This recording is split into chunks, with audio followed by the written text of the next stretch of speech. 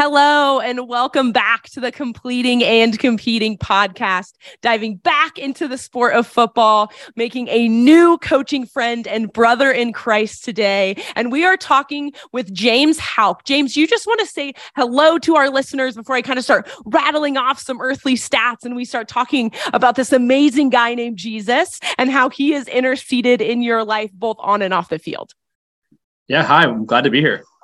Oh, James, I'm so excited. You said yes to this random stranger, like we were talking about pre-recording, sliding into your DMs and being like, you're a football coach and you love Jesus. Let's talk about both of those things. And I think, James, when we look at your career as an athlete, you were a 4-time starter at Wheaton, where you currently coach. So Wheaton College, you ran track, you played football. Then you transitioned into a youth pastor for a couple years in one of my favorite states of Texas before coming back to Wheaton, coaching at a high school, Wheaton Academy, and now coaching at your alma mater. You are in your 6th season as the wide receivers coach at Wheaton. And obviously that competitive nature is driven into you because you're an athlete, because you're a coach. But I think there's this completion side to you, this Jesus side of you. I know nothing about your story, and I cannot wait to hear what God has done, is doing, and obviously will continue to do in your personal life, but also your professional life as well. So without further ado, the mic is yours, and I cannot wait to hear this story.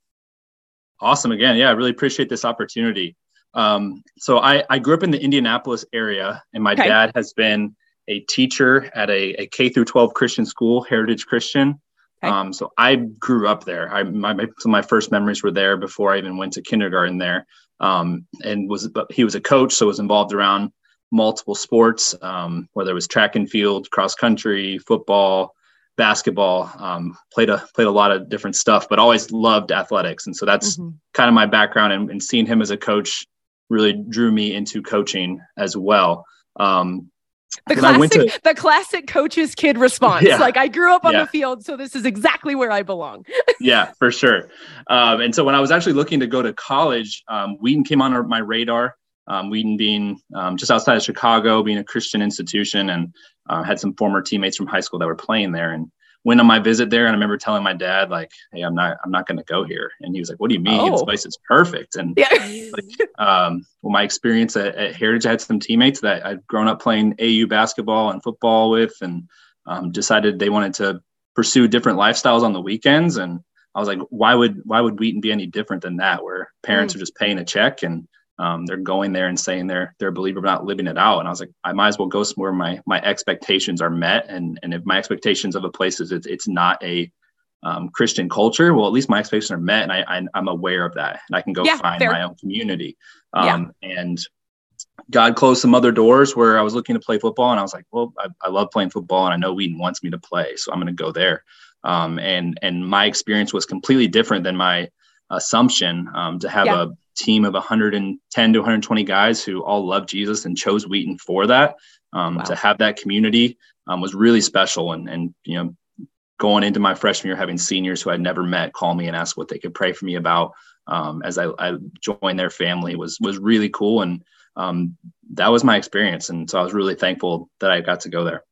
Yeah, that's amazing. And I think what a beautiful gift. And it's also this space to me where it's like, we have our plans. It's like, yeah, this is not where I'm going. Like, I don't feel it here. And God's like, James, I'm telling you, this is where we're going to go. I'm going to let you explore some different avenues, but like the plans I have for you are immeasurably more than you can truly fathom. And then you show up, and then to have that community. And I want to kind of talk about that community before we go anywhere else, because I think that's really cool as an athlete, because that's not normal. Unfortunately, it's not. And so to be able to walk on the field or walk in your locker room and know that you are surrounded by not only your teammates, not only your friends, but more importantly, those brothers in Christ. And how can I pray for you? Like, what an amazing moment for you as a freshman to be like, wait, are these guys serious? And they were. Like, what a beautiful gift. Oh my gosh. Please keep going. Yeah. So, I mean, it was amazing. Our program, our former head coach retired in the fall of 19. He had been there for 25 years and really established a culture of what he always said. It's actually on my shirt here. It says no regrets. He wanted to everyone on the team, I say, obviously as an athlete, to prepare with no regrets looking back. But for him, it went beyond and said, as a son of God, live your life where you have no regrets. We're able to, you always said, look yourself in the mirror every night. And as an athlete, did you do everything you needed to do? But as a follower of Christ, did you do everything you needed to do that day? And so preparing, his goal was to prep young men to live lives with no regrets. And so we had small groups that we were placed in. Our team has actually gone on mission trips on spring break, which 70 of our guys are right now. This year, they're in Ecuador, Cuba, Dominican Republic, and Mississippi, spending their week off serving those in need and actually coming alongside former Wheaton football players who are serving. So I got to go on 3 of those trips as a player. And my wife and I have led 2 since I've been a coach. And so those experiences are awesome and life-changing. And again, to be alongside teammates that you sweat and bleed with, and then you get to go and serve with, and is a really cool experience. Wow. So we played and it was great, but then we went into ministry before we went into coaching. So kind of talk me through that. Like, what was God doing in those spaces? Because obviously you're still glorifying him in everything that we do, regardless of the profession that we choose, but choosing ministry is a very unique decision. So what kind of led you there? Yeah, I was actually on one of those mission trips my sophomore year. I was pursuing health sciences and really felt on one of those trips I was connecting with these kids at a camp or a boarding school in Tennessee, where these kids would have been lost in the system, and this boarding school houses them and teaches them and also teaches them about Jesus while they're there. And I was connected with some of these kids that have a lot of broken past, and that's not necessarily my background, but I was able to love on these kids for a week. And had a few friends that I really respect say, hey, you're really good at this. Like I was like, oh, okay, I've never heard that before. And then we went on a prayer walk and really felt God saying, like, use the gifts I've given you. Don't chase comfort. Don't chase, a comfortable lifestyle and things that aren't necessarily what I'm guiding you to. And so I really reflected and talked to other people close to me. And thankfully, I have a handful of family members who are already in ministry and got to get their opinion and kind of went head on into it and didn't really know where I was going, but ended up in Dallas, Texas. My wife was finishing up school at TCU, so ended up in the DFW area for that reason. And got connected to this church, and it was all God for sure. Just hearing after my exit interview, the guy who hired me was saying, you were the least qualified, but you said, I'm not in this to climb a ladder. I'm in this to serve. I just knew I felt called to serve the youth. And he said, that's what we wanted. We just wanted someone that wanted to be here, be where their feet are. And it was a cool experience. It was a challenging experience, and junior hires will try to devour you if you let them. And after gaining their trust, though, they're yours. And it was really cool to see those 6th graders develop all the way to 8th grade while the time I was there, and trying to instill some leadership abilities on them too. And so it was a really cool experience, and definitely relates to a lot of coaching in the same way, just the way you communicate, the way you find out how people work, and was a really valuable time for me. And I think it goes back to this. He doesn't call the equipped, he equips the called. And it's like, my resume says, like, I don't belong here, but I feel called and I feel convicted and I have a passion for this. And I believe God uses those things for his glory. And that's exactly what he did. But we went into coaching from there. So what was that transition? We went back to Wheaton, obviously at the high school level first, and then back in college. What kind of drew you back to the game? Was there something that was very spiritual in that encounter? It was like, no, I just miss football and I want to be engaged in this. Yeah. So actually my first coaching job was with girls track and field. Oh, even better. We love this. Yeah. So my wife and I, for various reasons, wanted to move closer to family, wanted to be able to prioritize our marriage. And she was just traveling a lot for work, and I was working on Sundays. So it wasn't a great combo. Yeah. And so we moved back to a familiar place in Wheaton. And I had a friend who was working as an assistant AD at that high school and said, hey, we need a girls track coach. I know you're looking for a job. And I was like, cool. I know track. My dad's coached for 30 years and I at least have a resource, and let's take it on. And it was an experience for sure. Having my first day coaching a girl cry in the starting blocks, and just like, all right, this is what we're going to learn about. But it was a great experience. And it was a small team, only coaching about 8 to 10 girls, and got to, really see them grow. And it was really rewarding. And again, another experience that I'm able to kind of lean back on at times with certain situations with my current players, even though it's a completely different atmosphere. There's a lot of, going back to the track where, you just be your best, and that's a win. It doesn't necessarily matter who's to the right or left of you. If you beat your time, that's awesome. And so I'm able to relate that to 18 to 22-year-old young men. And kind of the same way, if you're getting better, that's the reward in itself. If you get to play, that's awesome. That's bonus, but only a certain number of guys get to play on Saturdays, and making sure those guys below them are engaged and understanding that their value is not in statistics on the field. It's in ultimately in their relationship with Jesus Christ and their value set in him. But as a football player, that's hard, and they want to win. They're competitive. And so say, hey, I can pull up film from August and then pull up film from November and see how much they've improved. And, you feel good inside when someone notices that.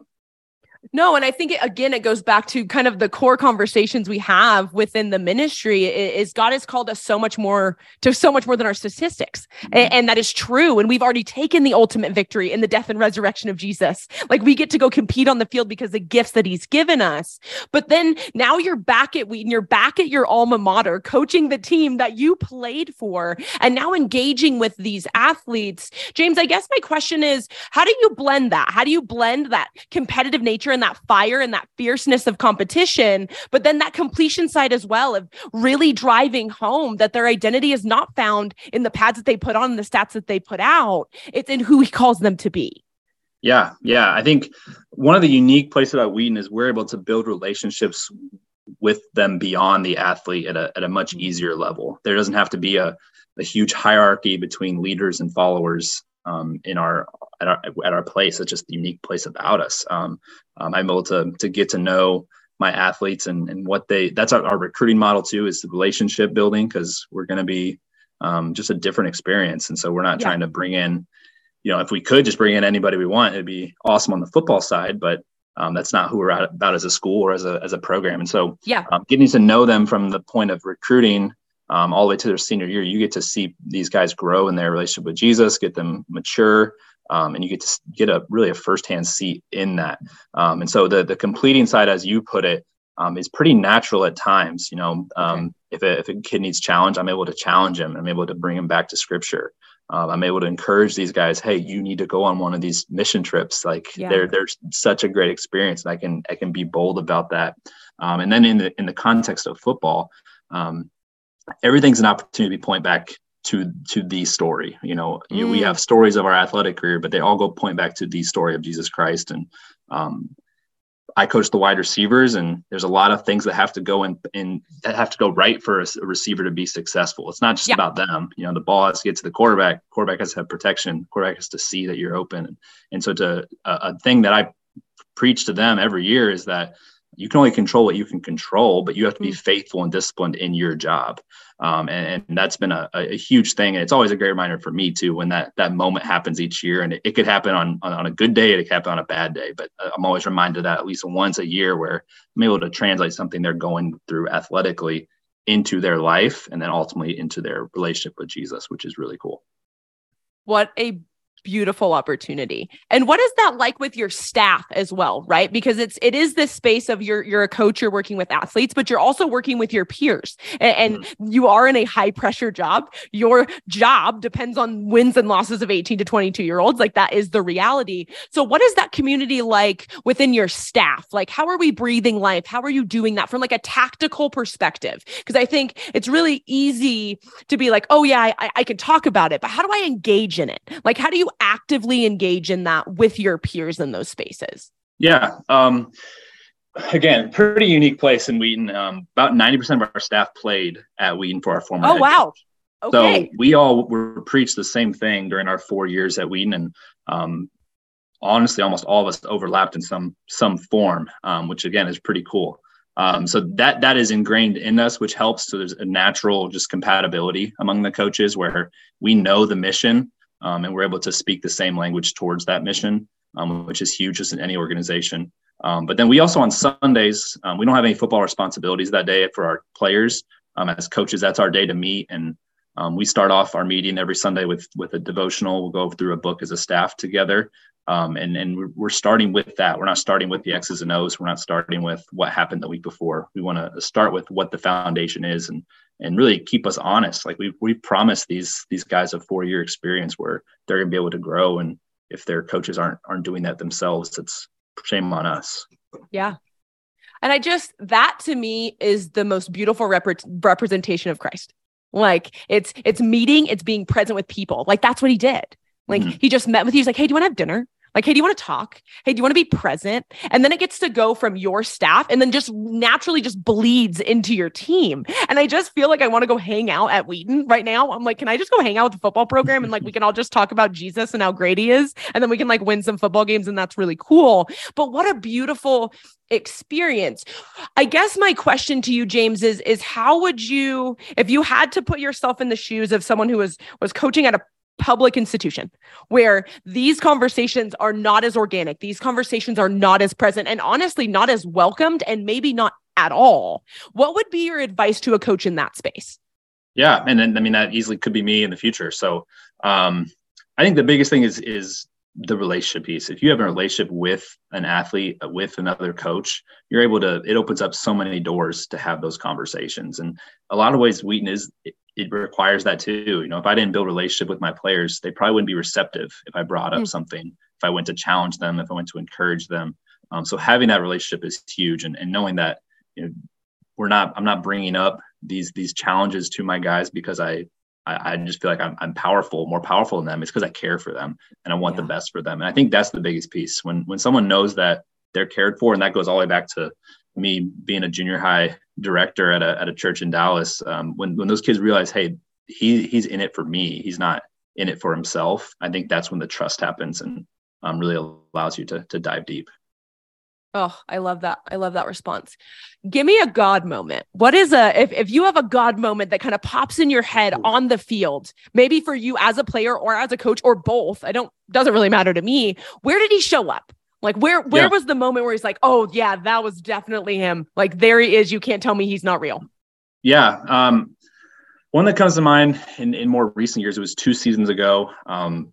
I had a couple of receivers that were just going through some hard stuff off the field with family. And it kind of came to a conclusion with a teammate who came up one morning, and in my office, I shared with another coach, and he just sat down and was quiet and didn't even say hello, and found out his sister passed that morning, his older sister. Wow. And we were the first people he told. He got off the phone with his dad and walked straight up and was able to pray for him. And he powered through and played that week, and then went home the following for the funeral, and was able to talk to my receivers. And you know, I'm in tears when I'm doing this, but saying how much that we love Tyler and how much this is a family. And that was a big God moment to see that, you know, when I played at Wheaton, and my experience was great, but my receiver room was a little bit cliquey and everyone was in it for themselves. And that was my goal when I came back to coach, was let's make this a group that's a family, and make it that football wise, anyone has success. We all have success, but then beyond that, and to see that moment where guys coming alongside him and praying for him, and guys realizing that this is bigger than football. We have the opportunity to have 15 to 20 guys in our position room that love Jesus, but love each other. And that was really cool to see. And then to see those 2 of those guys specifically that had tough years come back for a 5th year, and be leaders. And it wasn't about them. It was about, they just wanted to stay involved in the family. It was really cool. And it had nothing to do with me, and it was all God, but it was cool to see a vision God put on my heart come into fruition. And it's just this space, again, it goes back to relationships. It goes back to intentionality. It goes back to just loving people super well and meeting them where they are. And sometimes it's on a mountain peak, and sometimes it's in a really, really dark valley. But the beauty of the valley is he's walking through it with us. And he also gave us each other to do it together. We were not meant to live this life alone. We were meant to do it in community. And to me, James, you just have a phenomenal community of men who are so driven by their love for Christ. Like, you can't tell me he's not real. You can't tell me that he's not there. And at the end of the day, the wins and losses are great, but it's the winning the souls. It's knowing that they met Jesus. It's knowing that their lives were transformed by him. And you got to be a vessel that spoke life into them for him. Like, what a blessing it is to be a coach. That's how I feel about your entire journey right now. Okay, James, I know you're busy. I know you are a college football coach, and you're in recruiting, and you're doing all of the things. So I don't want to finish with necessarily a question. I want to give you a space to say whatever is on your heart. Is there something that's like, oh, I need to drive this point home, or I really want to wrap with this for his glory? Yeah, I think thinking up to just my experience to this day, and I know God will bring a lot more, and I have no idea where He's going to take me. But I think the biggest thing, if I was talking to a young coach, a young athlete, I think be surrounded by people that are like you, or the people you want to be like is really important. You can kind of, like you said, stats are come and go, but the soul lasts forever. In a way that you said it, that has to be important for a Christian coach, a Christian athlete, is, make sure, you can get that all the athletic success you want, but that's going to end someday. You can get all the coaching success you want, but that'll end someday. But like you said, the soul goes on forever, and be around that community that's going to build you up, and when you need it, and that's going to encourage you when you need it. It's going to challenge you when you need it. And I think that's really the biggest thing I would take away so far. No, I love it. And I think show me your friends and I'll show you your future. Right. And it's a space where surround yourself with a Christ-centered community. Surround yourself with people who are willing to walk in it with you, knowing that the most important person walking with you is Jesus Christ. And I just love that, again, very young in your career for sure, but you have this foundation within who you are because you know whose you are. And I seriously cannot wait to see what you and God do next for His kingdom. I appreciate it. James, I just want to pray over you. I want to pray over your family. I want to pray over your team. I want to pray over everything that God is doing. I don't know how long this prayer is going to go. I get slightly long-winded at times. But I want to do that. And then I'm going to tell you, I so love you like 17 times. And then I will actually hang up with you and we will let you go about your day. Awesome. Lord, thank you. Thank you for a heart like James's. Thank you for a foundation that you have built in his soul to glorify you. Thank you for providing him opportunities for you to show up and show out for your glory. Lord, I pray you just continue to move in his life. I pray you continue to move in his marriage and move on the field with him and move in his professional career, knowing that you are walking with him, knowing that you have given him the most amazing talents that he can use to glorify you. Lord, we are so thankful for a space where we get to talk about you. We get to talk about what you're doing in our player rooms, what you're doing on the field, what you're doing internationally from a mission perspective, because the mission is you. The mission is your love and your grace and your forgiveness. And we want the world to know. And Lord, I am so thankful that you are using James to have those conversations. Lord, we are so thankful for your love and your grace that we do not deserve, but willingly accept every day of our lives. In your name we pray. Amen. Amen.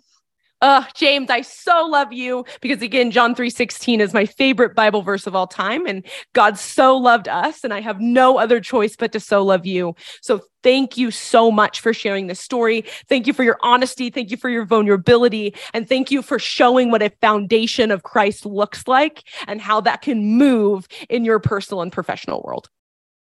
Thank you. I really appreciate the opportunity. Amazing, amazing listeners. I so love you for all that you are and all that you will continue to become. Thank you and have a God blessed day.